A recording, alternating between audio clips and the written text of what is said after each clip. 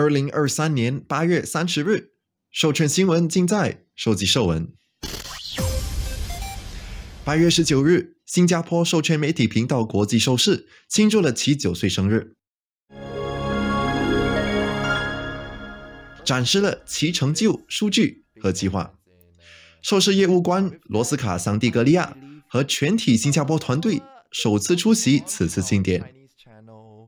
I'm just glad to see GFTV grow, man. You know, we started off with humble beginnings, and it's really good to really see us grow as a team and as a community, man.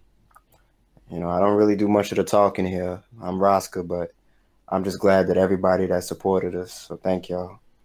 兽事团队一起分享了他们对这频道的期望，宣读了团队誓言。I swear to connect furry communities around the world， 并首次歌唱了兽事的名为《团结友爱无处不在》的对歌。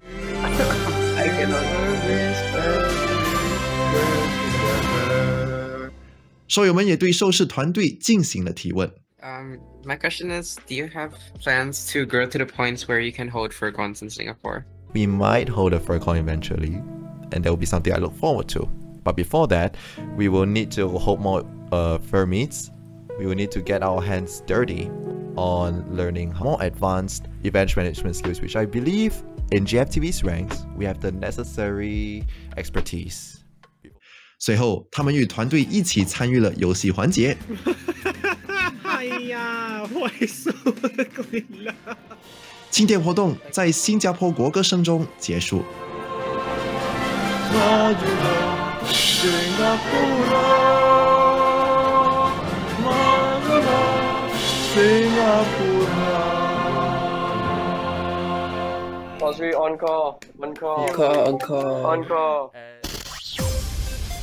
中国著名的兽友之一名叫银探，他以兽装舞蹈视频而闻名。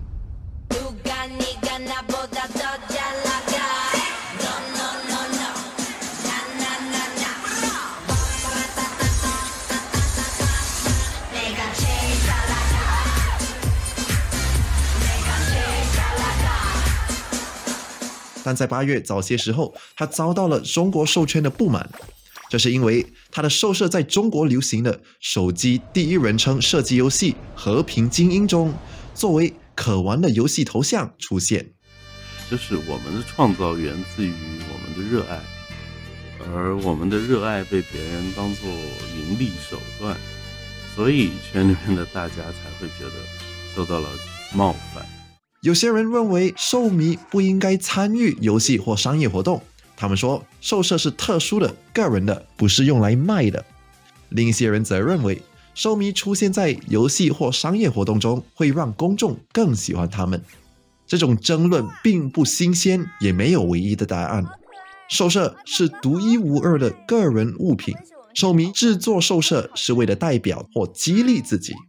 那时起，人们就开始思考兽迷应该在多大的程度上参与公共事务和商业活动。